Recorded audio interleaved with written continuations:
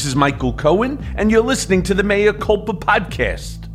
Late Friday, it was announced that Mark Kelly was re-elected to his Arizona Senate seat, thus slaying the MAGA-breathing dragon that is known as Blake Masters. This win puts Democrats in a tie with Republicans for the Senate. What a relief! More will be revealed as the count wears on. But in the meantime, we have the worst inflation in 4 decades, the worst collapse in real wages in 40 years, the worst crime wave since the 1990s, the worst border crisis in U.S. history. We have Joe Biden, who is the least popular president since Harry Truman, since presidential polling happened, and there wasn't a red wave. That is a searing indictment of the Republican Party. Since the midterms, Republicans haven't wasted any time. They have been ripping each other to shreds over just whose fault it was that their red wave never materialized. But even in their blame, they can't agree on much. Some are saying it was the lack of leadership. Others are saying it was faulty messaging. And the guy responsible for the faulty messaging, the RNC's communication director, is blaming the MyPillowization of the Republican Party. For what? For attracting so many fucking cartoon characters to their side.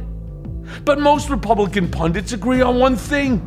Donald Trump has become a fucking liability. You know, the voters have spoken, and they have said that they want a different leader. And a true leader understands when they have become a liability. Virginia's Republican Lieutenant Governor Winsome Sears on Fox Business yesterday. She said after Tuesday's election, it's time for Republicans to move on from Donald Trump. I'm going to be making a very big announcement on Tuesday, November 15th. At Mar-a-Lago in Palm Beach, Florida. Scratch that. The ever-charming Ronna McDaniel, one of the few defending the GOP's midterm performance, has already come out in support of Trump's third bid for the presidency.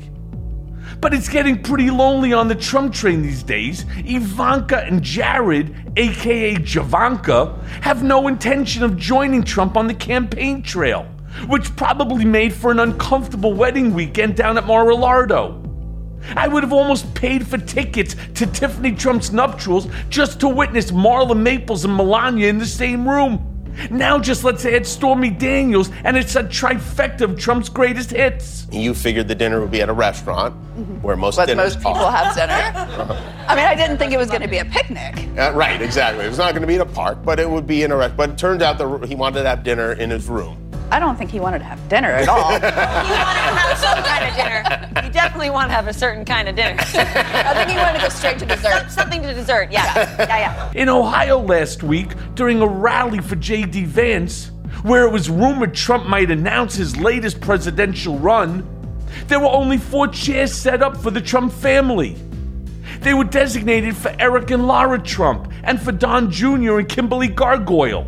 Eric Jr. and the Gorgons they pal around with. I mean, what? No. If that's your team, Donald, fucking quit now. Walk off the field. Claim you have an injury. Do something. You're good at that. But whatever you do, don't run for president again. You know why, you asshole? Because you're gonna lose. Ladies and gentlemen, leaders and fighters for freedom and liberty and the American dream, the best is yet to come. Former White House Press Secretary Kayleigh McEnany said what we already know. Most Republicans are praying that Donald shuts the fuck up and stays home until after the December 6th runoff election between Raphael Warnock and the battered ex-football player with multiple personalities. The devil went down to Georgia. He was looking for a soul to steal. He was in a bind because he was way behind and he was willing to make a deal. When he came across this young man sewing on a fiddle and playing it hot, and the devil jumped up on a hickory stump and said, boy, let me tell you what. This is one time when they don't want the devil to go down to Georgia. And by the devil, yeah, I mean Trump. They might not say it out loud, but they know that Trump is toxic, the kiss of death, a total fucking nightmare. And if Walker is gonna win, Trump better step aside and let Big Daddy DeSantis run interference in Georgia. As Al Sharpton so aptly put it, laying blame is just part of the game, and the Republican old guard has been taking a beating this week. The good news is I have a very effective working relationship across the aisle. I have worked in divided government before. Elise Stefanik has hinted heavily that she'd like to take a stab at the speakership. Apparently, some of the young bucks are ready to push the old turtle out of the way. Marco Rubio is leading a charge to hold Mitch McConnell accountable for the GOP's weak performance on Tuesday. Rubio's not so sure McConnell is the right man to be speaker anymore. I mean, seriously, go figure. Friday, Rubio, who's usually too much of a fucking wimp to fire inside his own tent, actually went after McConnell, and Josh Hawley piled on. Rubio tweeted out, and I quote, "First, we need to make sure that those who want to lead us are genuinely committed to fighting for the priorities and values of the working Americans, of every background, who gave us big wins in states like Florida." Hawley then quoted tweeting Rubio's initial statement and adding, and here's his quote, "Exactly right. I don't know why Senate GOP would hold a leadership vote for the next Congress before this election is finished. We have a runoff in the Georgia Senate. Don't disenfranchise at Herschel Walker." End tweet. Herschel Walker is once again in the eye of the storm, so I hope he's wearing his helmet. That's a problem that we have. And I said, what we need to do is look into how we can stop those things. You know, he talked about doing a disinformation. What about getting a department that can look at young men that's looking at women, that's looking at just social media? What about doing that, looking into things like that, and we can stop that way? The Georgia runoff is going to be quick and brutal. You know why? Because of runoffs in Georgia during the last election cycle, rules were put into place to try and fend off wins for Democrats. Rules that cut the runoff campaign time in half. And now, only folks who registered before the midterms are eligible to vote in the runoff. But whatever, Democrats are feeling good about Reverend Warnock's chances in December. Though everyone hopes that Trump and Biden stay out of it, rumor has it that there's one guy who can make all the difference in the Georgia runoff. Now, can you guess who? I'll tell you, Barack Obama. That's who. Yeah. It's good to be back in Georgia. Let's talk about some other states we've gotten into since the midterms. Texas just can't seem to get out of its own way. Greg Abbott beat Beto O'Rourke by double digits. Kimberly Mata-Rubio, whose 10-year-old daughter Lexi was among the 21 victims in May's deadly school shooting, says she's disturbed that more than 60% of the vote in Uvalde County went to Abbott. Abbott hasn't done anything to curb gun violence or prevent another school shooting in the 6 months since the Uvalde shooting. So it's no wonder that the parents of those slain students are fucking stunned and horrified that their neighbors keep supporting Abbott at the ballot box. What I have found comforting about those results is that, it turns out most Americans don't actually care that much. They're not that hopped up on anger about trans people living their lives. And also the cruelty of this to people who are, these people are systematically targeted. They're bullied in school. They are kids. They are literal children. And you hear people like Don Bolduc, for example, in that audio that came out, that guy who ran against Maggie Hassan in New Hampshire and lost, where people were they were telling these mythical fables about trans people in schools, the kitty litter thing, that they're using kitty litter because they identify as cats. And it sounded like, an old boys club where they were just sitting around and making fun of children together. And maybe, if they really take a step back here, maybe the thing that's turning off suburban women is being cruel to children. Just this Friday, there was a funeral for Takeoff, a member of the rap group Migos, who was shot and killed at a bowling alley in Houston. Abbott could fucking care less. On his watch, children are being murdered at an alarming rate due to preventable gun violence. And that's a legacy that Texas will have to live with. One of the things that you're seeing from Republicans right now is they're basically freaking out over the fact that young people overwhelmingly voted for Democrats. And so right now you're seeing a bunch of Republicans on the air basically trying to win over young people. But here's the thing.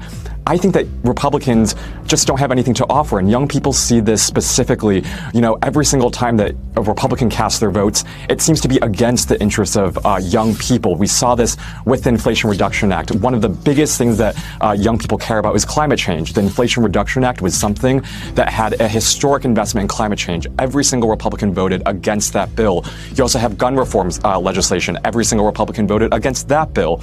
And you also have Republicans doing everything that they are doing to really denigrate the lives of young people with overturning abortion, enacting more strict voter suppression laws. And so all of these things really, just like you said, makes it clear to young people that Republicans have nothing to offer. There was a red wave, but only in Iowa, where the Republicans now have total control over the state government.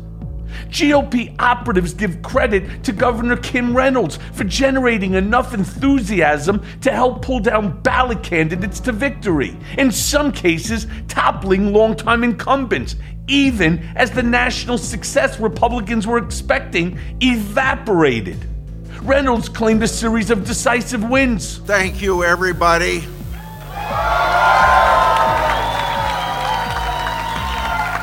And thank you, Iowa.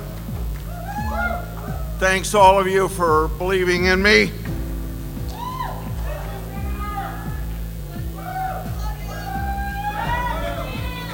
I believe in you and the great state of Iowa. Million-year-old Senator Chuck Grassley won a re-election by double digits.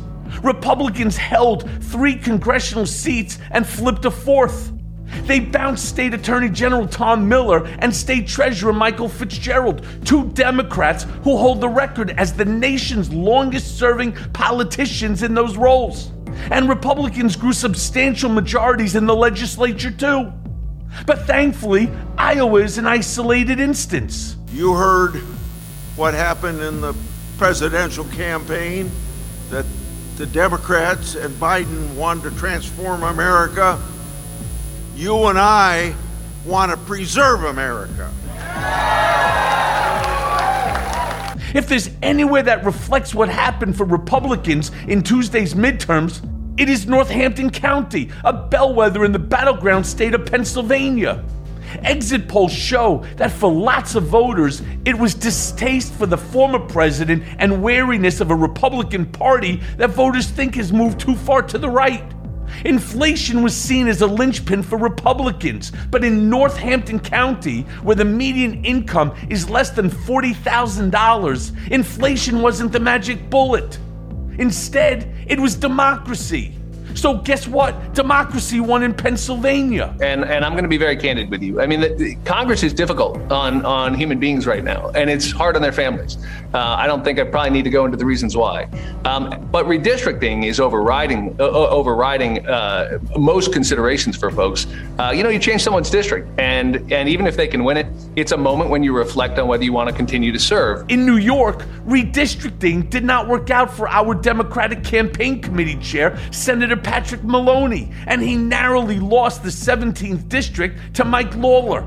A map that favored Democrats was thrown out by a judge earlier this year. Had it remained, we would already have the House. But I gotta say, Sean Patrick Maloney might go down as the single worst DCC chair in years. His disastrous decision to switch districts at the last minute cost the Democrats dearly. Lawler said of Republicans after he won that race, and I quote, "I would like to see the party move forward. Anytime you are focused on the future, you can't go back to the past." Wait a minute, Doc. Are you telling me that you built a time machine out of a DeLorean? As the past president creeps towards a likely 2024 presidential announcement, he has been laser focused on Ron DeSantis, who is now the top 2024 Republican presidential candidate. I mean, how's Trump gonna stay out of jail if he's knocked out early in the primaries? Thursday, Trump unloaded a litany of attacks on DeSantis on Truth Social, saying that DeSantis is an average Republican governor with great public relations. DeSantis' win may be good for his party, but Donald knows it's just another nail in his own political coffin.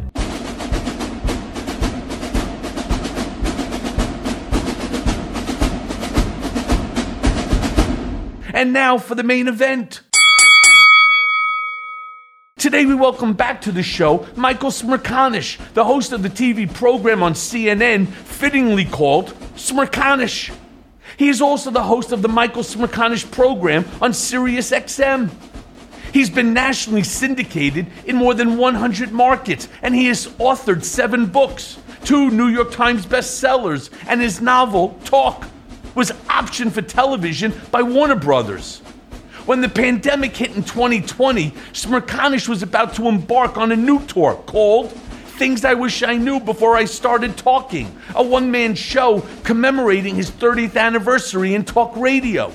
A taped version of that presentation was aired worldwide as a 1-hour CNN special in 2020.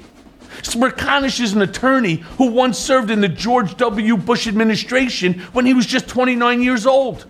Interested? I am, so let's go now to that conversation. Okay, so Mike, of all of your years in radio and television reporting on politics, have you ever seen a midterm election shape up the way that this one did? And if you were able to isolate one factor that kept the Democrats from a complete shellacking, as they like to say, what would it be? It would be the hand of your former boss. I'm not unique. I'm not alone in saying that his candidate selection was horrible. And there's no better example than where I sit, the Commonwealth of Pennsylvania, because by his anointing of Doug Mastriano and Mehmet Oz, he bypassed 2 much more electable in a general candidates. I'm referring to Lou Barletta, who was a candidate for governor, and Dave McCormick, who was a candidate for the U.S. Senate. Interesting, because as I watch the news, all I keep hearing is that Trump was going to announce either on the 14th or the 15th of this month.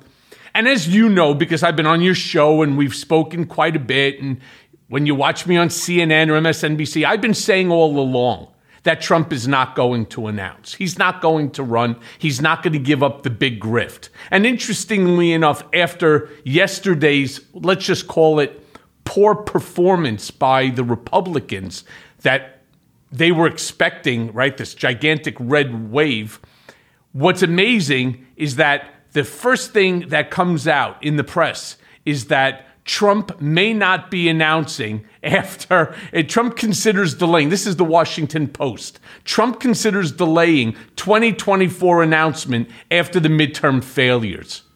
Of course he should. You agree? He needs an exit ramp. I mean, he needs a graceful exit. And Michael, I don't see what it might be. I mean, you know him far better than I, but the one thing he doesn't want to be perceived as is a loser. And I think the other thing he doesn't want to be perceived as is a quitter. So how in the face of, this New York Post, which I bought today, and I don't normally buy the Post, but I couldn't pass it up at Wawa at 5:45 a.m. today, it'll look like he's been forced out because of the poor performance of his candidates, which it is. But what's the excuse? You know him. He'd have to come up with a line. Yeah. I think the line that he'll come up with is that he met and he spoke with his family. Melania doesn't want him to run. In fact, Melania didn't want him to run the first time either. That the hatred, the vitriol, the divisiveness of the Democrats towards the Republicans would continue to bring more issues, which he's not prepared to do. However, he is going to remain at the helm of the GOP, that he will be the kingmaker. He will be more beneficial to Republicans on the sidelines, raising monies and guiding them in terms of policy and how to act, than if, in fact, he takes on the presidency. That's how I see him trying to extricate himself from this. But I think that Trump jumped the shark. In the next couple of days, you think he does that? No. Ultimately. No, ultimately. I don't think he announces in the next couple of days. I think he just lets it go, thinking that the American people, and this is his comment, have basically a 10-day to 14-day memory of anything. Right. At most. And so therefore, in another 10 days to 2 weeks, the American people will forget that he stood up there on his podium making the statement that in a few days, there's going to be an announcement. Now, I can't say it.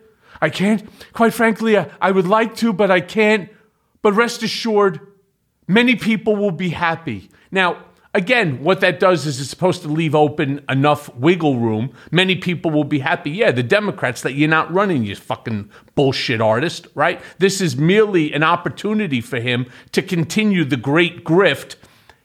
And I'm going to tell you how I know it's the great grift. Not because I'm clairvoyant or possess some sort of, Nostradamus capabilities. No. I've received no less than 80 emails, text messages from various different members of his PAC, of the RNC, of the GOP, from his family members, all asking for what? Money. Yeah. Patriot, friend, American, MAGA. We are under attack. What they're doing to your president, is disgraceful. Send me $2,250. But Michael, I have to ask you a question. Isn't the purpose in him announcing sooner than later, A, to freeze the field and to freeze the fundraising for would-be opponents? That's part of it. But also because of his belief that it will provide him with a level of protection against indictment, that Merrick Garland and any other prosecutor who's looking at him has to say, not only am I about to indict a former president of the United States, but I'm also about to indict someone who's now running for the office and is the presumptive front runner for the Republican nomination. I think that's a large part of his motivation. And all of a sudden, he becomes very, very vulnerable if he's no longer running. He gives up that card for whatever it's worth. Okay, let's take the second part first. Yeah. The potential run or the announcement by Donald will not stave off any litigation. There is nothing in the books that says that you cannot continue a criminal case or a civil case against someone who makes an announcement that they will run for the president of the United States of America. Now, whether or not that he is the presumptive nominee, that's your opinion.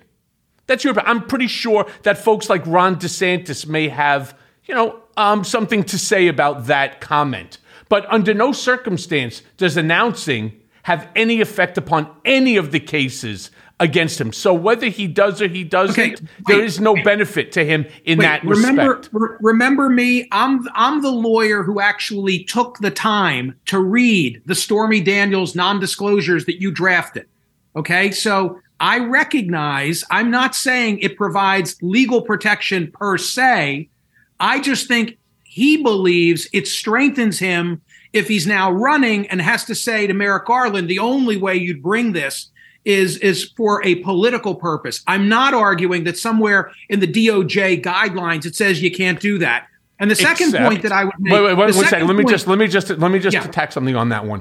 Except for the fact that Merrick Garland would turn around and say, Mr. Former President, you're probably right. If we brought a case against you today, you could say that. The problem is that these cases are already existing and ongoing. So we won't bring any new cases against you, which we could. We're just going to continue the ones that already exist, and there's at least a dozen out there. Just because you make an announcement is not going to stop any of the litigation and his lawyers, because he does have a few that are there that are competent. I'm certain that they told him exactly that. Okay, I'm not arguing that it provides this legal protection. I think he believes it strengthens his hand and makes Merrick Garland think twice. That's all I'm arguing. And again, Mike, you could be right about that, except I'm sure the competent counsel that he has around him is saying, while you may think that, Mr. Former President, It's not accurate. What was the first part? What was the first part of your question, though? Wait, the second thing I want to respond to is you injecting DeSantis's name because I said Trump is the presumptive front runner. I stand by that as of today, but this is a very fast-moving dynamic. And, full disclosure, I'm a guy who said when he came down the escalator and talked about Mexico sending us its rapists, I'm a guy who said when he sat there with Frank Luntz and said relative to John McCain, I like the ones or I respect the ones who don't get captured. I'm the guy who said when he said grab him by the P, he's finished. So I have an unblemished record of being wrong about your former boss. But this feels when he's lost the New York Post and the Murdochs, as an ally, when the Washington Examiner, when Mike Pence, and I hope we get a chance to talk about Mike Pence because I've got things I want to say about him. But in the Wall Street Journal, goes through the tick-tock of what happened up until January 6th and thereafter. I again am tempted to say I don't think he recovers from this because now the conservative coalition is closing ranks against him. We will know it's over when he loses the heads of the RNC. I'm talking, of course, about Tucker Carlson and Sean Hannity. Yep. Well, look, one thing that we know is that the New York Post and Fox News are all owned by the same individual. The fact that Rupert Murdoch, and I can get into a whole series on this, that Rupert Murdoch put on the front page calling him Trumpty Dumpty and basically stating that he is to the GOP like a can of Raid, the insect repellent killer. This is a real issue for him. And I say that because a lot of people aren't really concentrating now on the things that Trump did and said post the midterm about Ron DeSantis. Now, David Frum, who I happen to enjoy reading his articles in The Atlantic, went ahead and he put out an article. It's called Trump Lost the Midterms, DeSantis Won. And everybody's saying the same thing. So what does Donald do? The first thing he does is he comes up with a moniker. And this, again, is in my book, Revenge. I talk about it slightly in Disloyal, but I talk about this all the time. Knowing him the way that I do and have basically been shoulder to shoulder with him for over a decade, the first thing he's going to do is come up with a moniker. So now you have Ron DeSanctimonious. Now, truthfully, I don't even know what the fuck that's supposed to mean. It doesn't even make any sense. And rest assured, this orange-crusted lard ass can't even fucking spell it, right? But it doesn't make any sense. However, it's a nickname, and Trump is great with monikers. I'm the convicted felon, or the, lying cone or whatever else he ended up calling me. The next thing that he'll do, and this is a real problem, the next thing that he does is he uses the various different outlets that he had relations to in order to destroy your reputation, your name, and your chances. And remember, he did that to both Marco Rubio, Ted Cruz, and a whole slew of others. Marco Rubio on the front page of the National Enquirer, which then got picked up by dozens of other periodicals. He had Marco Rubio naked in a pool on a cocaine binge with a bunch of other guys. So that opened up conversation in many different ways. And we all know what was done with Ted Cruz, and I was involved in that as well, which is putting the photo of his father with Lee Harvey Oswald with the caption, Ted Cruz's father killed JFK. He no longer has the National Enquirer to do that. First of all, nobody gives a shit about them anyway. It's not the same as even before. And they're not going to do it because they're being watched. Second, he lost the New York Post, which was a tremendous ally of his in terms of this misinformation, disinformation, and malinformation that he puts out on a daily basis. So it's very, very interesting. I'm curious myself to see how he ends up, going after DeSantis in that respect, other than putting it on his Untruth Social platform or, maybe Newsmax, and I don't think Chris Ruddy would do that because he's making a lot of money on it, or OAN. But I don't see he has an ally now in media in order to get these messages out. Unless he's going to get Don Jr. to stand in Times Square on a soapbox screaming it, with an 8-ball up his nose. I don't know the answer. Yeah, I agree with you. And to your point, somewhere in my stack today, I have him already being quoted as saying that he knows that DeSantis, I'm paraphrasing, is going to get beaten up in this process, and that Trump knows things about DeSantis that nobody else knows. So he's already, threatening in the way that you see coming. And I get it. If he loses his voices in prime time on Fox, it's over. And like you, I think we're saying that New York Post front page doesn't get dropped without a sign off by the Murdochs. Absolutely. Now, interestingly enough, what you were paraphrasing also included Trump making a statement that I'm certain his wife will not be happy. Now, you may remember they did this to me too. Matt Gaetz did that the night before my House Oversight Committee hearing. And that all came from Donald Trump. So his intent by the slogans, by these comments, is to try to intimidate DeSantis into abandoning the run before it even starts.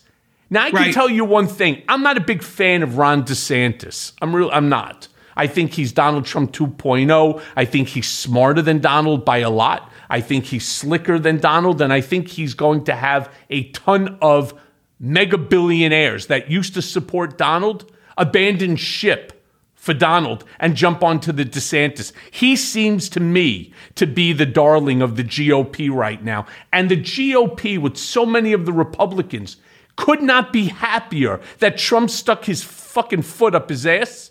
And now he's basically being, thrown under the bus. He's being ousted by the Republican Party.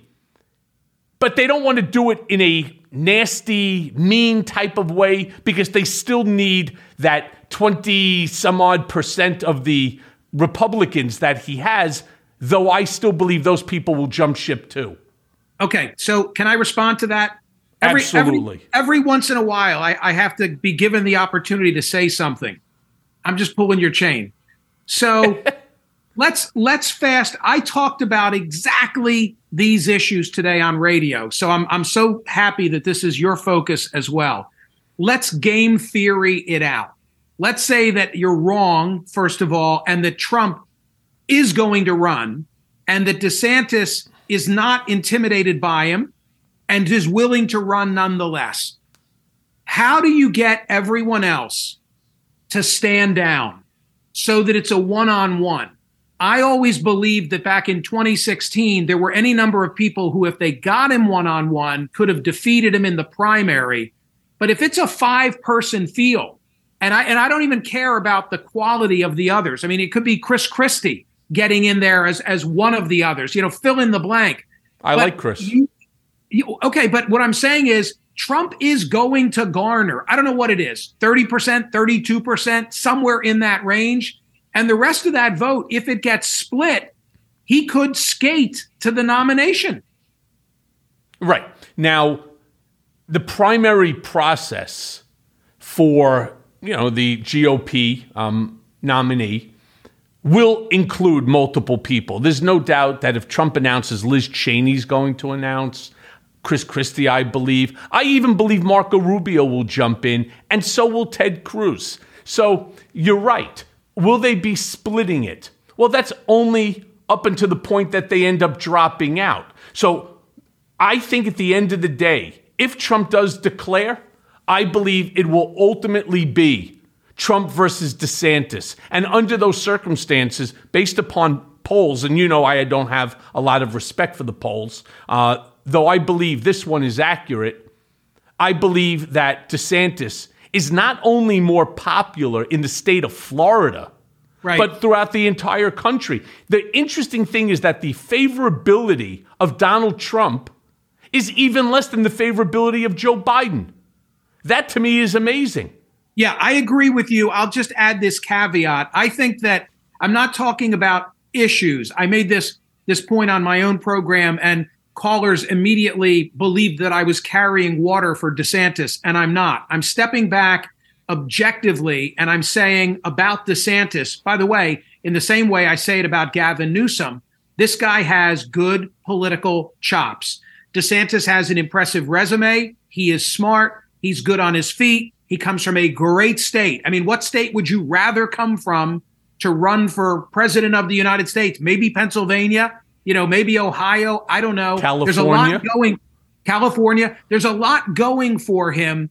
The people who know him, and I don't, they do tag him as being prickly. And there's no comparison between a Florida election or running for the presidency. So whatever warts he might have, we're going to see them. I don't know what they are. I just don't know. Yeah, neither do I. I'm not friends with him. Unlike Trump, I haven't seen Ron DeSantis in his tidy whities. So, look, Mike, let me move on for a quick second. You think that based on our midterm performance that Joe Biden will finally get some much-deserved credit for keeping the party together and for getting as much done as he has during his first 2 years in office? Or, do you think we'll ever show Biden some love? I don't want to be morbid. I wish for Joe Biden a long and healthy life, but probably not until he's gone.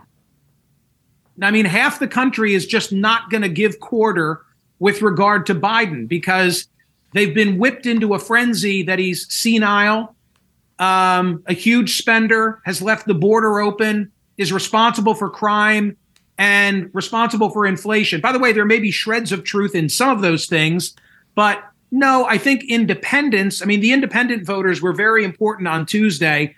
I think independents might give him some credit. I think we'll probably see a notch up in his approval rating, but I expect he'll be underwater for the duration of his presidency. No, I don't see it. I'm more interested in the dynamic of, does Biden now feel emboldened to run for re-election where, frankly, I don't think he should. I just think he's too old. I just think he's too old, and I don't say it as a cheap shot. But I think if Trump does get in, Biden's going to really want to get in and maybe will. I'm so with you on this one. I happen to be a fan of Joe Biden's. I think he's that a good there are many individual, things. a good man. Yes, I do. I met Joe Biden the first time when I don't even think I was 14 years old yet. There was a gentleman from my hometown who was very close to him, and I had an opportunity to meet him then when he was Senator of Delaware. He was a nice man then, and I see him as a nice man now. I actually know his granddaughter, who went to University of Pennsylvania with my daughter. They're a nice family. But you're right. There's one issue that he has that people just do not and cannot seem to get past, and that's his age. Right. It's just nothing that you do.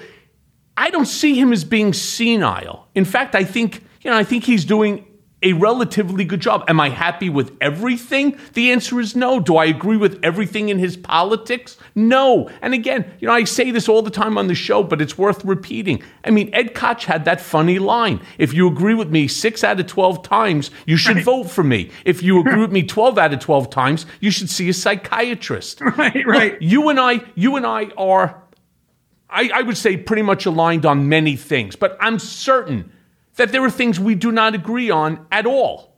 And we're not supposed to. That would be like a Stepford Wives, where everybody agrees to exactly and they do exactly the same thing. We all have different things that are important to us. And so many Americans today are like one-issue voters. If I hear one more friend of mine who's incredibly wealthy say, I'm moving to Florida because of taxes. Okay, go. Right? Go. All of a sudden, you want to abandon New York? Then abandon New York. Go. And if you think you're going to be saving as much as you are, good for you. Right? I don't understand that conceptually. I truly don't. But how does that then fall upon Joe Biden and the fact that the economy is in a recession right now, or at least coming into the recession? How is interest rates now simply the sole responsibility of Joe Biden when we're at, say 7% interest, and yet you go into Europe and they're like 18%. I mean, it's the inflation, job creation. You have his continuation with the Affordable Care Act. You have the student debt relief. I mean, you may say I don't like the concept of student debt relief. Maybe I say I do. Right? We're not supposed to agree on everything, but these one-issue voters, where they stick to it, they don't care about anything else, to me doesn't make sense.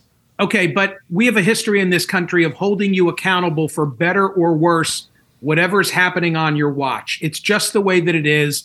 I've long believed that we give too much credit when the market is high to the president who's in office, and too much blame. I candidly don't understand market dynamics enough to have an opinion. I'm sure there's great influence. The same, frankly, with gas prices. But it's the way we are. We're too superficial, and we want to blame or credit at that moment in time. The fact that inflation or interest rates could be higher in Europe, nobody gives a shit in the United States. Right. And the problem is we are not a society that handles things and does everything inside this country. We are a global economy. And as a result of the global economy, when you have issues overseas in terms of supply chains and so on. Now, a lot of people get angry at me, and I do truly believe this. I believe that after reading that we have 360 billion gallons of untapped oil reserves in this country, more than Iran, more than Russia, more than Saudi Arabia combined.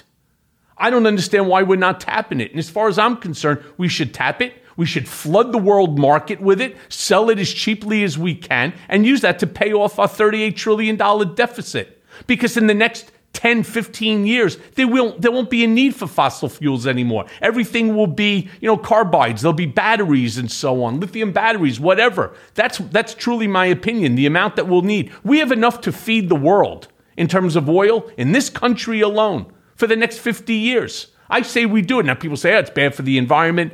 Okay. But you know what else is bad for the environment? China doing it. Or the Saudis doing it, making so much money that they're creating issues. North Korea right now passing along, armaments to Russia and so on. This is not right. We have the ability to put a stop to all of that. I would like to see something like that happen. But will I say Joe Biden's a bad president because he's not doing what I think? No. He's the president. I'm not. When I run for president and win, I'll make that decision. When will that be, by the way?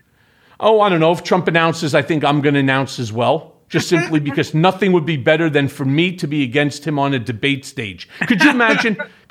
Just ask a question. Just ask any question. You would be the moderator, right? Because you are a show host. What would your question? Donald is to my right, and I'm in the podium to the left. What would you ask me if I was president? I would ask whether our support for Ukraine will continue in the Michael Cohen administration. First of all, absolutely. You may know my wife is from Chernovtsi in Ukraine born. So I have a lot of people who I know that are there, especially living in Kiev. Unlike this fat fuck standing over here to the right that was trying to extort, money out of them for the sole purpose, right, of going after Joe Biden and his family and so on. Why? Because he is a disgusting human being who only gives a shit about money and filling his pockets with it because he's got a big food bill. Michael, what time does the podcast begin? Because we're just sitting here shooting the shit, and I'm smoking a cigar. Are we going to roll tape soon? Yeah, we are. Everything's all going. So, all right. You know what? Let me just move on then, because I get it. So, look, Mike, I also know that you were taking a Twitter poll about whether or not Ron DeSanctimonious is the future of the GOP. Yep. What have you discovered as a result of that? I mean, with 2 years between now and then, there's lots of time for him to screw up. Plus, I don't know if his appeal holds up outside of Florida. What's your opinion? Well, as I said previously, I don't know if he can sustain the rigors of running for the presidency, although it's not a piece of cake to run and be elected twice in Florida. In the survey that you're referencing, I think we had 18,000 people vote, and by a greater than 80% margin, people said, yes, he is. And if it's not Ron DeSantis and it's not Donald Trump, I would defy anyone to fill in that blank and say it's so-and-so's party. I think that DeSantis is Trump without some of the baggage, as you've described. I think your description of him as being Trump 2.0 is probably apt.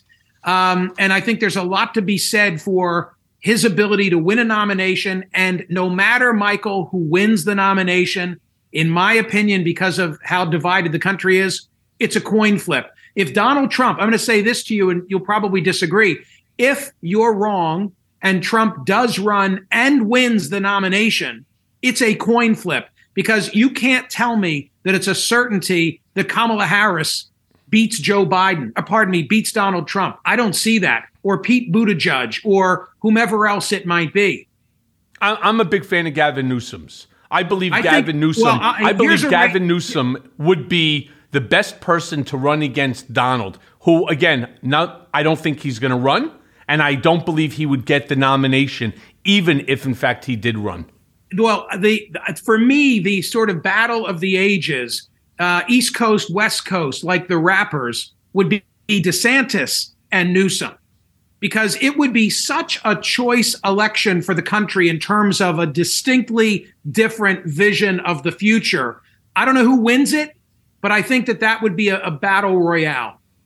Yeah, I agree with you, but I would still I don't believe, and I think Kamala Harris is a very nice lady. I really do. I just don't think that I don't think that she has done enough in order to be likable. That's the problem. It's the way I describe it, it's kind of very similar to the Hillary Clinton scenario. Okay, she's just not likable. Michael, you do realize, and by the way, I happen to agree with you, but you do realize that in naming two women and raising a question of likability, people are going to listen and watch this, and they're going to say, well, you'd never make that comment about a man. Hold on 1 second. Oh, I make that comment every single day. I said, DeSantis has a reputation for being prickly. Same thing. Talking about the same thing. Okay, let me say then I don't believe that Pete Buttigieg would be able to run, because I don't think America is in a place right now where they would accept a gay, an outwardly an open gay man to be the president of the United States for whatever the reason, despite how brilliant he is. Meg Whitmer. I'd love to see Meg Whitmer run. I absolutely would. I think she would be fantastic. I think there are plenty of women. I'd love to see Liz Cheney run on behalf of the Republican Party. I mean, you listen to her. There's nothing but brilliance there. So I only used Hillary Clinton as the example because Hillary Clinton, whether she was male or female, is a non-likable individual. She's not her husband. You know, she's just like, look, people love my wife. They love my wife. They say she's the sweetest thing. Then there's me. You're not as likable. People don't like you as much. There's got to be an issue with her. She's married to you, right? Something's not right there. Well, it's the yin and the yang, my friend. So look, let's talk about that. All right, we're going to go there, huh, Mike?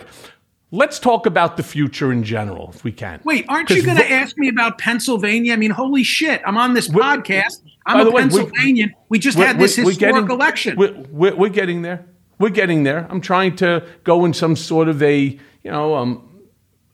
method. I have a method to my madness here on Mea Culpa, right? And with over 60 million downloads now, it seems to be working. So, give me my due.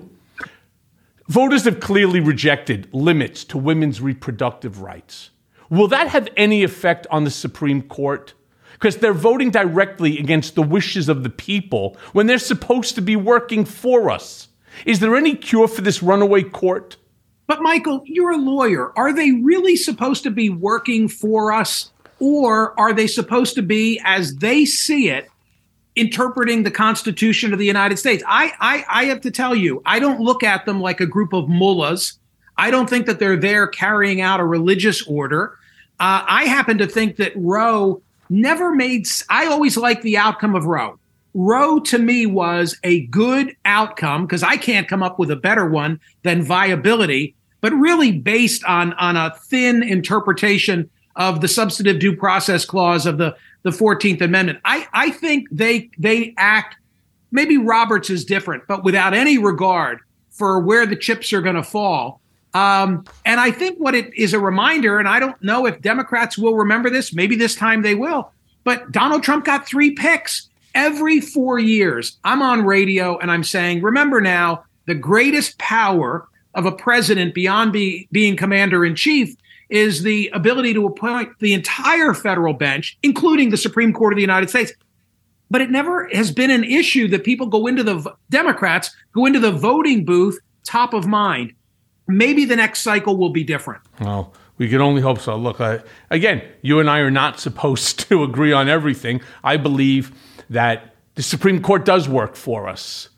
I do believe that they do. And yes, they are supposed to interpret the Constitution, but there are issues like women's reproductive rights, same-sex marriage rights, and others that I don't think it's right for the Supreme Court to punt it back to Congress or to the states. I just don't see that that's because there's so much infighting from one state to another. You're a citizen of the United States of America. In New York, you can have an abortion. In New Jersey, you can't? Huh? How does that make sense? And then what happens when New Jersey turns around and says, well, if you're a New Jersey resident, you can't go into New York for an abortion. We don't allow it, right? It becomes like Gilead. Now, I want to jump into what you want to talk about, Pennsylvania. Yeah. I'm just pulling your leg, by the way. I don't give a shit. I'll talk about whatever you want. I'm enjoying my cigar, so you ask what you want. All right. Well, I'm a little curious as to if you thought that this was going to be the outcome, because obviously we all know that Fetterman had a stroke and his performance at the debate was, let's just say, less than spectacular. But then again, you have this snake oil salesman of a doctor, Mehmet Oz. By the way, do you think that Oprah's endorsement for Fetterman was, one of the deciding factors? Zero. And by the way, I think that endorsement was blown so far out of proportion. It was her offering Fetterman's name as one of, I think, 6 different all Democrats running for the Senate that she said if she lived in their state, she would vote for. I mean, I get it. She made Oz what he'd become. So the fact that she knew him and wasn't going to be for him, that was significant. But where was the TV commercial? Where was the fundraiser? Where was the email pitch? Nothing. She said nothing about Fetterman, and she said nothing about Oz other than uttering Fetterman's name. And the media then took it and ran with it. And I would see all of these national programs like Oprah endorses Fetterman. You would think that she gave him the full embrace and went 100% for him, and she didn't. If it mattered, it's because the media made more out of it than I think it deserved. Look, if you were listening to my program for the last 9 months, what you would have heard is me saying that Oz and Fetterman are both deficient. I was not impressed with either of them. I was very descriptive in why I said that was the case. I blame Pennsylvania's closed primary. We're one of 9 states with closed primaries. There were 2 superior general election candidates, each of whom were defeated. Fetterman, to his credit, won every one of the counties in the primary, defeating a congressman named Connor Lamb, who would absolutely have won the general if he survived the primary. And on the Republican side, Oz, because of Trump putting his thumb on the scale in the 11th hour, edged out, you might remember, by 951 votes, Dave McCormick. And McCormick would have been a far superior candidate than Oz. I thought Pennsylvania was owed Connor Lamb and Dave McCormick, and that never came to pass. Yeah. You know what's very funny is, let's go back to Fox News for a second, because Fox has really now shown they've shown their hand. They are anti-Trumpers, if there's ever been. So they put out a story. It's by David Rutz. Trump furious over Oz losing in Pennsylvania, blames wife Melania for endorsement. I just thought that was one of the funniest things that's out there. I mean, not only does it make him look like the whiny diaper Donald that he is, but on top of that, he's now attacking his wife because she said to him, yeah, okay, go ahead. Let me tell you, I've known these two long enough to tell you, Melania doesn't give a shit whether Mehmet Oz was running. She just didn't want to talk to Donald. So, when he turned around, he says, sweetie, Mehmet Oz, he's great, right? He's great, right? She goes, yes, Donald, he very good. Yeah, he's great. And then all of a sudden, right, you turn around and he's like, sweetie, should I endorse him? Absolutely, Donald, you endorse him, right? And that's how it happened. So now all of a sudden, he leads you with the question. She doesn't give two shits who's running. She just wants to go off and do whatever the hell she's doing, right? Which has nothing to do with him. So she says, sure, whatever the fuck you want, I don't care. Knock yourself out. As far as I'm concerned, if you wanted to endorse a tree, I would say yes to that too. But of course, in the 4 years that he was president, in the just about 2 years leading up to the nomination, and then the presidency, have you ever heard Donald once take responsibility for anything that's not favorable?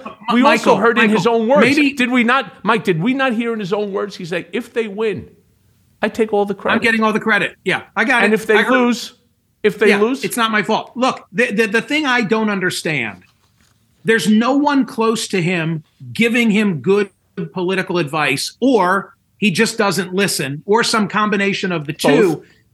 Because I look at it and I rewind the clock and I look at Pennsylvania as an example. And by the way, it's not just Pennsylvania. I mean, the gist of John Podhoretz in the New York Post today is to go through all the different races that Trump blew for the GOP. In Pennsylvania, the right answer, if he couldn't decide between Oz and McCormick, was to say, they're both acceptable to me. And in the gubernatorial race, instead of going with Doug Mastriano, the so-called Christian nationalist, the guy who dressed in a Confederate uniform at the War College, crazy stuff, he should have gone with Lou Barletta. Lou was like the first member of Congress to sign on with Trump back in 2016. No loyalty shown to Lou. And Lou, I don't know that he could have defeated Josh Shapiro, but he could have given him a race better than 12 points. So it was political. So why did Trump do it? Because what mattered to Trump in race after race, are you for Trump? Are you buying into the January 6th bullshit and the 2020 election stolen and everything else be damned? I mean, this congressman from Michigan named Peter Meyer, bright, young, more moderate guy who voted for Trump's impeachment. Trump then comes out for a whack job. The whack job just lost after defeating the congressman in the primary, and there's another seat that should have been a Republican seat, would have been a Republican seat. Honestly, in the same way that it's Trump's fault, in my view, that Republicans didn't have control of the Senate for the last 2 years because of him in Georgia, the midterm is largely his fault. And now, something you and I didn't discuss when we talked about the timeline and is he going to announce? How about this one? Is he going to stay out? Is he going to have the resolve to stay out of the Georgia special election on December 6th? I don't think he can control himself. And he might fuck that up. Oh, absolutely. No, he cannot control himself. And the worst, Herschel Walker is in a no-win situation with that. If he tells Donald to stay out, let me handle this, I got this, Trump will take that as a slight. Right. Because he believes he made Herschel Walker. Right. And therefore he will go against him and attack him.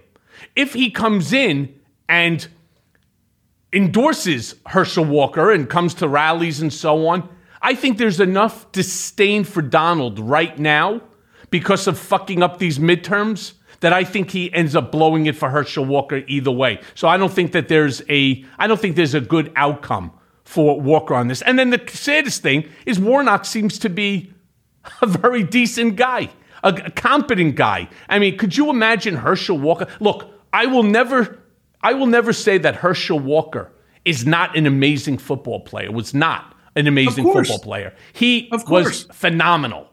However, I think maybe he had one too many concussions. I mean, he speaks with marbles in his mouth. He doesn't make any sense. He's an election denier. He's now pro-life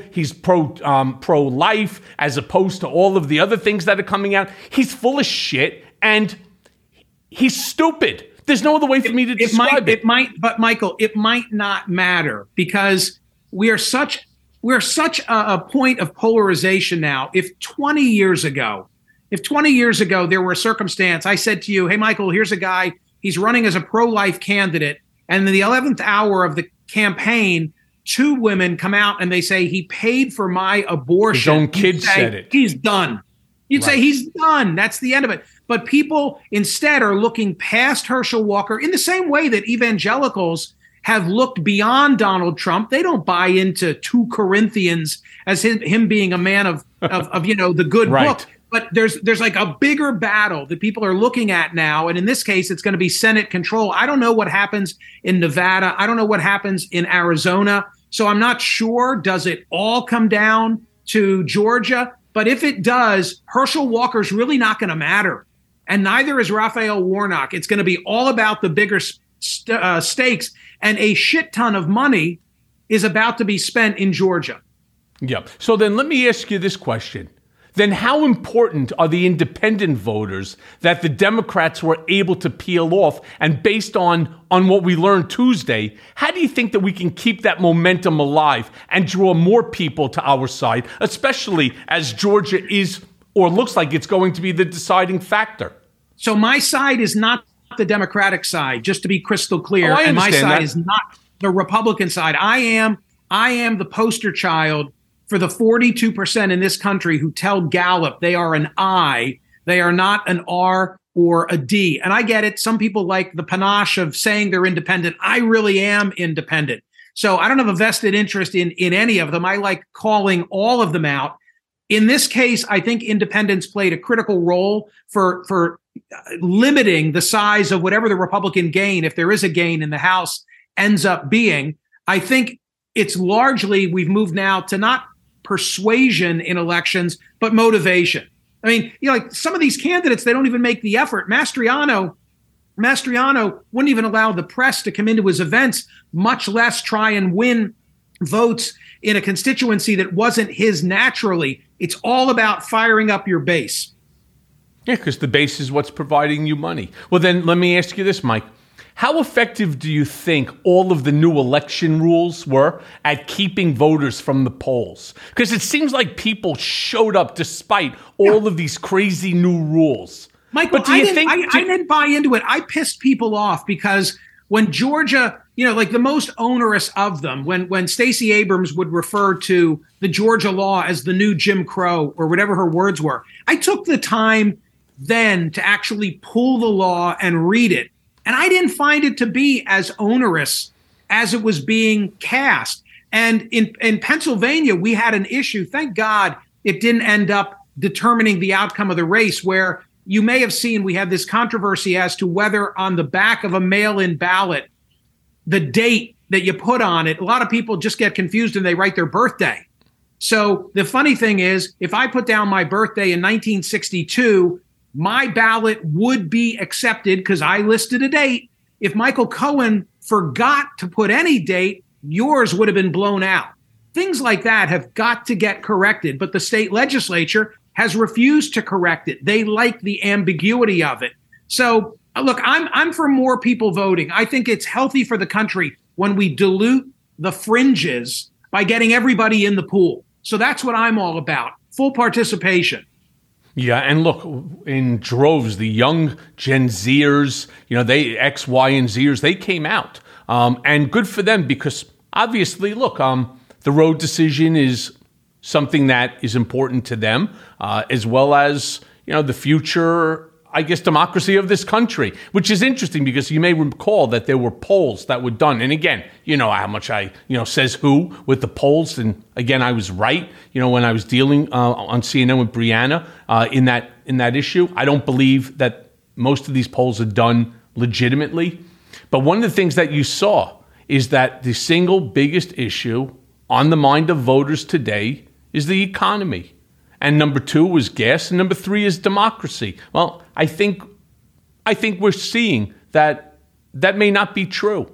I'm not sure one takes precedence over the other. And I think when people, were standing in the voting booth and having to put their sheet of paper in, I think they're really thinking about the future of this country a lot more than, they may have said in one of these standardized polls. I think you're right. I think that's the only way that you can interpret these results. Yeah, there's no other way. So let me ask you this then. Are you as surprised as I am that the MAGA base doesn't seem to be controlling every aspect of the Republicans' agenda anymore? I mean, is it possible that even Republicans don't have the stomach for the MAGA brand of crazy? And that democracy is actually important to Republicans too?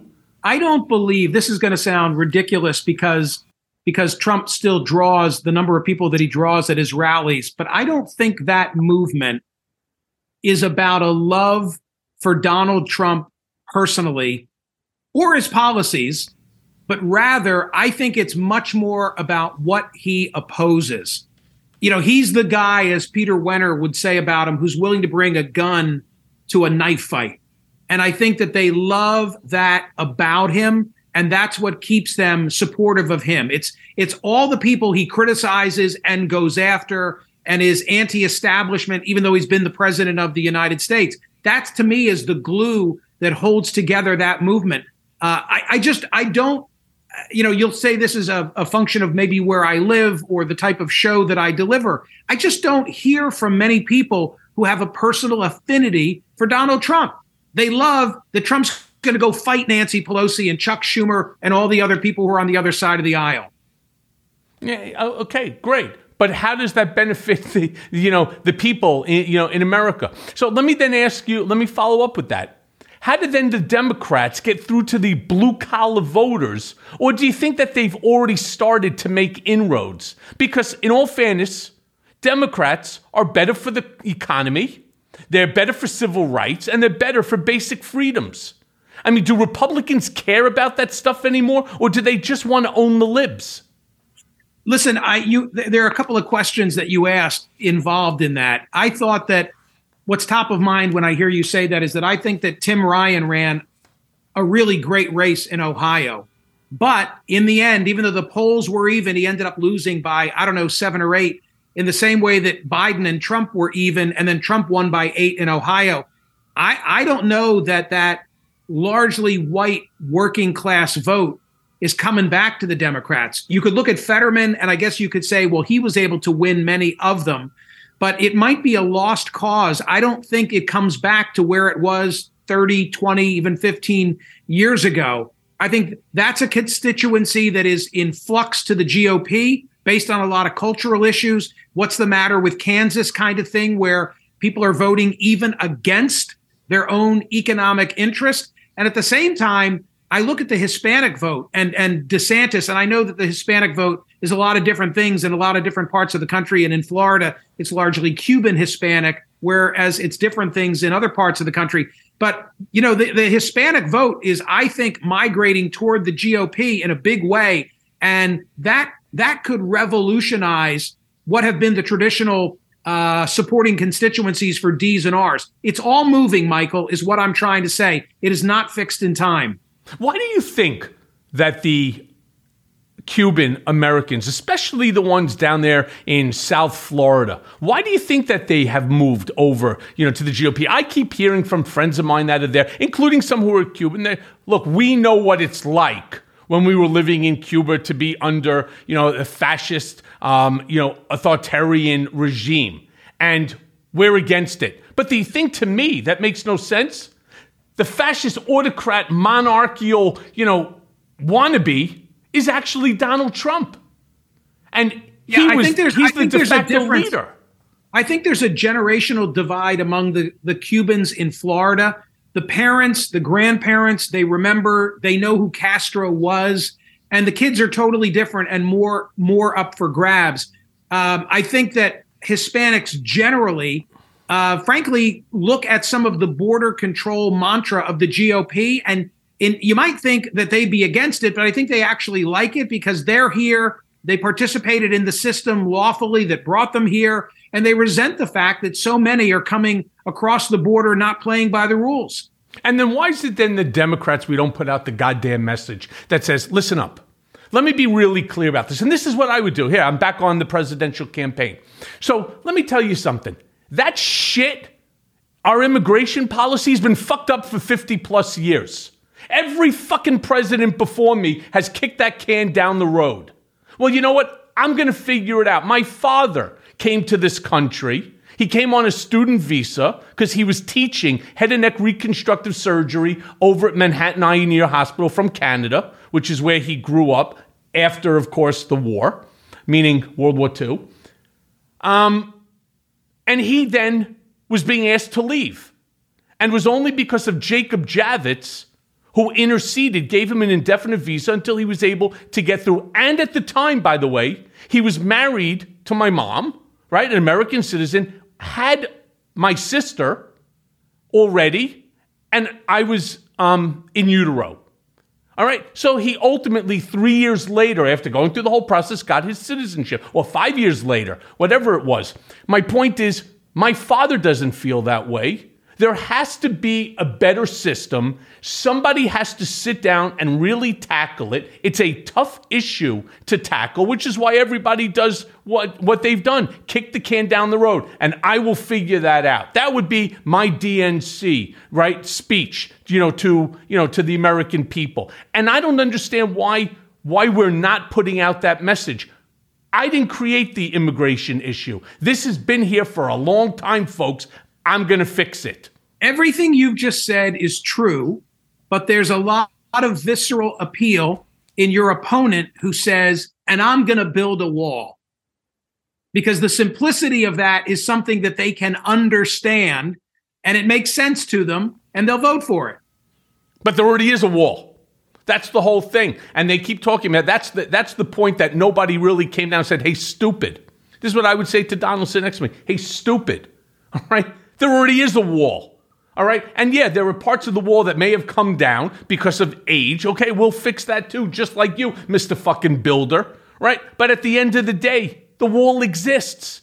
And the areas that aren't walled, for the most part, are on cliffs and mountains that unless you're a professional mountain climber, you're not getting up that mountain, especially not carrying a kid. I know, but we do, obviously, we're setting records for the number of interventions stopping people. You and I both know there's a serious problem. And I think just the changing of the guard between Trump and the way he was perceived and Biden has, intentionally or not, sent out a message that if you're looking to come across, you want to do it now and not on Trump's watch. No, that's probably true. And like I said before, there are things that I'm unhappy about in this administration.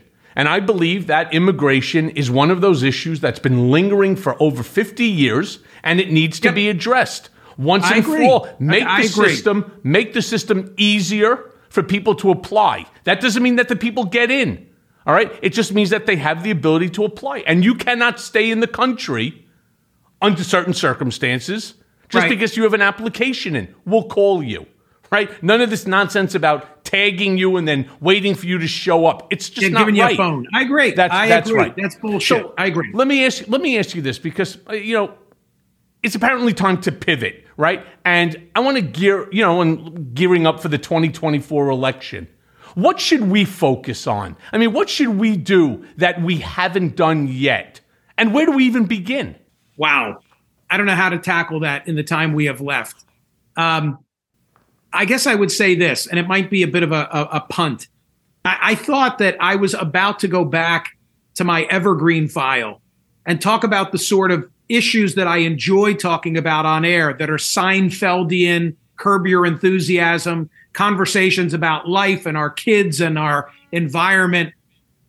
And we're not going to get a break because of the events that we've just discussed.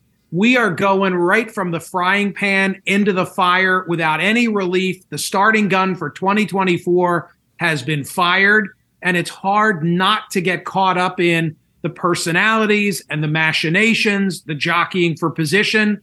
It's not a healthy thing, but it's what we have to do.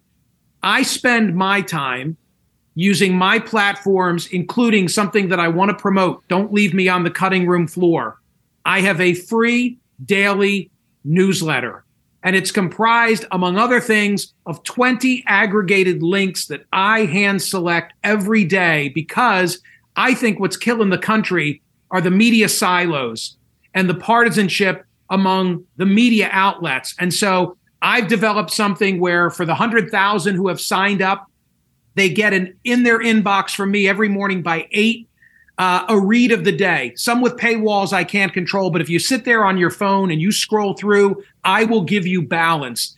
We've never had so much I happen choice. to be one of them. Tell my audience exactly how to get theirs. You go to Smerconish.com and you sign up. It's that easy. I'm not gonna bombard you with links. Nothing. Just sign up, and every day, like clockwork, you get the newsletter. And the purpose, the intent, the mantra is balance delivered daily. I'm going to give you the New York Post. I'm going to give you the Wall Street Journal. I'm going to give you something that may be at Breitbart. I'm going to give you something from Slate and from Salon and MSNBC at the same time, because somewhere in the mix, is what we need to be fed. And too many are getting it all from the left or all from the right. And that is killing us. Yeah, tell me, it killed me. It ended up putting me away in prison with all the fake bullshit information, all the lies, the innuendo, misinformation, disinformation. I actually enjoy yours, and I pull a lot of the information for this show. Thank you. Believe Thank it or you. not. And it does. It makes me smarter. So look, Mike, we have just about a minute left. The hour goes by quick. You and I could sit and bullshit for a lifetime. I want to ask you a quick question on this one. What about Twitter now that it's in the hands of Elon Musk? I mean, should we all quit en masse? Or do you think that Elon's free speech platform might actually be good for Twitter users? Or do you think he's going to tank the platform with misinformation and lies? I drive his cars. I'm a Musk fan. I Me think too. he's brilliant. I think he's filled the shoes as close as anyone will of Steve Jobs. I liked a week ago, 2 weeks ago, when he finally took it over and he said, we need a robust town square and we can't allow it to develop into a hellscape. I'm all for that. I have to say, I was then disappointed where within 48 hours, he retweeted some bullshit story about Paul Pelosi. It was really a disappointment to me, but I hate seeing this guy now get caught up in like, oh, he's perceived as an R, I've got to be against him. Or, hey, he's an R, now they treat him well on Fox News. I'm hoping for his success because I think Twitter needs to change. Twitter's a nasty place. By the way, if I listened to the Twitter mob, and probably you too, I don't know, my God, I couldn't get out of bed every morning. So I let it roll off my back, but I think it provides a service. They're like a bunch of Twitter texting tough guys that say the meanest, nastiest things that you can. Absolutely. It's like a guy at closing time and who wants to fight everybody. Yeah. I mean, it's crazy. And look, I'm with you on Elon Musk. I think the guy is beyond brilliant. The fact that he retweeted something and it's a mistake, I don't hold Elon Musk in the, we'll say in the, in the way that you would hold God, right? He's not omnipotent.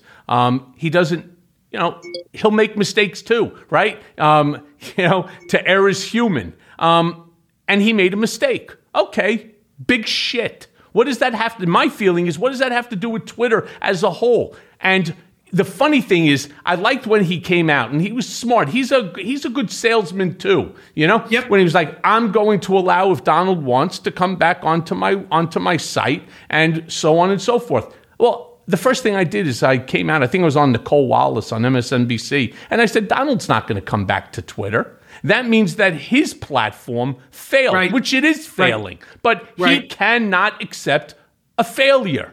And so for him to go to Elon Musk means that he's less of a man because, Donald's the man than Elon Musk. Well, guess what, Donald? You don't compare to Elon Musk. Not intelligence-wise, not financially, not in any way, shape, or form.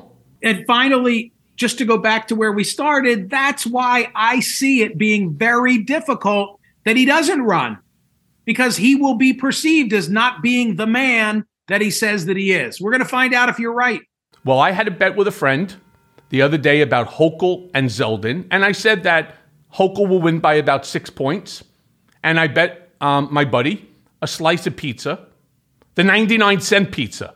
So now he's got to go find that. You can't go to a good pizza. That's right, the 99-cent pizza slices, which are over by Times Square. All right, so that's the bet. And I'm going to make one with you on that one, too. He's not running. All right, I know lard ass, and I know he's not running. When will he make that clear? It's going to be a while. He's going to ignore. He's going to play it out. Yes, because he's going to continue. He's going to continue the big grift, and every day you're going to get more and more text messages asking for money. And that's what it's going to be all about. He's going to then say, I've decided I'm going to be the kingmaker. I'm going to endorse people, make sure they get elected, and then we'll talk about it in the future. But right now, it's not in my future. I need to be the kingmaker. Michael, the next time I come back, don't hold back on what you think. Like I need to know how you really look at issues. I don't want you to be timid, okay? Tell me what you really think. I promise you, I will be more outgoing on our next event, and I promise that when I come and join you on television, I will continue to keep my vernacular in check. Mike, thank you so much for your time, for your insight. You are truly a special guy. Don't forget, go to Smerconish.com and get the newsletter. I highly recommend it. Please. Thank you. Be well, my friend. See you, Michael. And now for today's mea culpa. As the midterms come to an end and the autopsies begin, I'd like to say I'm comfortable with how well the Democrats performed, but I'm not there yet. Even though Biden had the best midterms perhaps in history, not enough has changed for the positive to give me any reason to relax. Yes, women's rights won last Tuesday, and the young people actually did show up to save their elders from the destruction of democracy. But I'm still feeling an undercurrent of crazy. Elon Musk, for example, the richest man in the world, referred to Elizabeth Warren as Senator Karen because he doesn't want to pay his taxes. The Federalist Society stood and gave Justice Alito a standing ovation last week, even as the whole country rebuked the Supreme Court's anti-abortion Dobbs decision with their votes. In Arizona, Kari Lake has done what she said she was going to do. She is raising doubts about the vote count, totally disrespecting the tireless poll workers in her state or the democratic process. I mean, Lake went all in with Trump, and now she's paying for it. Trump and Lake have cruelty in common, and they're not alone. It's a MAGA thing, and MAGA isn't over. MAGA may go underground or get a makeover and come back looking cool, but MAGA runs on hate. And the Republicans may not be great at winning elections, but they are excellent at stirring shit up and creating hate and division in their wake. The most important thing the midterms taught me is that white man's 15 minutes are up. The kids know it, the MAGAs know it, the jig is up, and our great nation, the melting pot of the world, is no longer white. It's mixed. It's brown, it's black, it's white. Yes, it's all three. It's native and trans. It's cream-colored too. And yellow and various shades of Hispanic. It's Jewish, it's Catholic, it's Muslim. But it's not fucking all white anymore. It's not all Southern White Christian Coalition. And that, my friends, is a very good thing. My guess as to why so many qualified black women lost in the South is because of the fear that the white landowners don't want to cede power to people that they once owned. They don't want to cede power to women, which they have managed to keep down with laws and fake Christianity. Do you know that our Constitution still doesn't have an equal rights amendment? And until then, women are not equal to men in this country.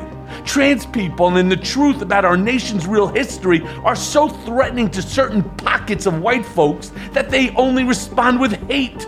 So now the real work begins.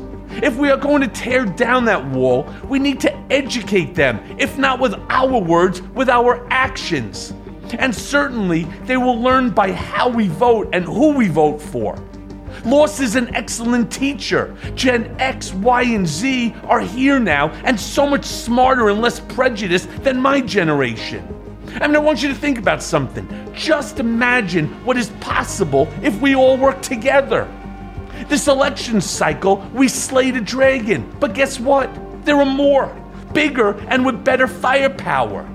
Let's wake up to the fact that America has changed. It's not coming. It's already happened. And I, for one, would rather evolve with the times than fight to go back to an America that no longer exists. And I'm happy that they're no longer in existence. So here we go. Onward and upward, folks. And as always, thanks for listening. Mea Culpa is brought to you by Audio Up, Midas Touch, and LSJ Media. Written by Jimmy Jelinek and Paula Killen. Our editor and managing producer is Lisa Orkin. Our executive producers are Jared Gustad, Jimmy Jelinek, and myself, Michael Cohen, along with Phil Alberstadt. It may be a new day politically, but nowadays the landscape is more confusing than ever. Donald Trump may have lost the battle for the presidency, but in many ways, Trumpism is still winning the war on the state and local level.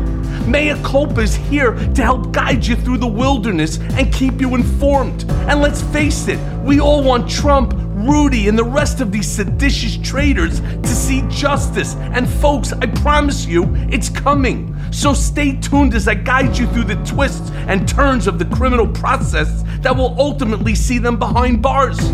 Mea Culpa, nothing but the truth.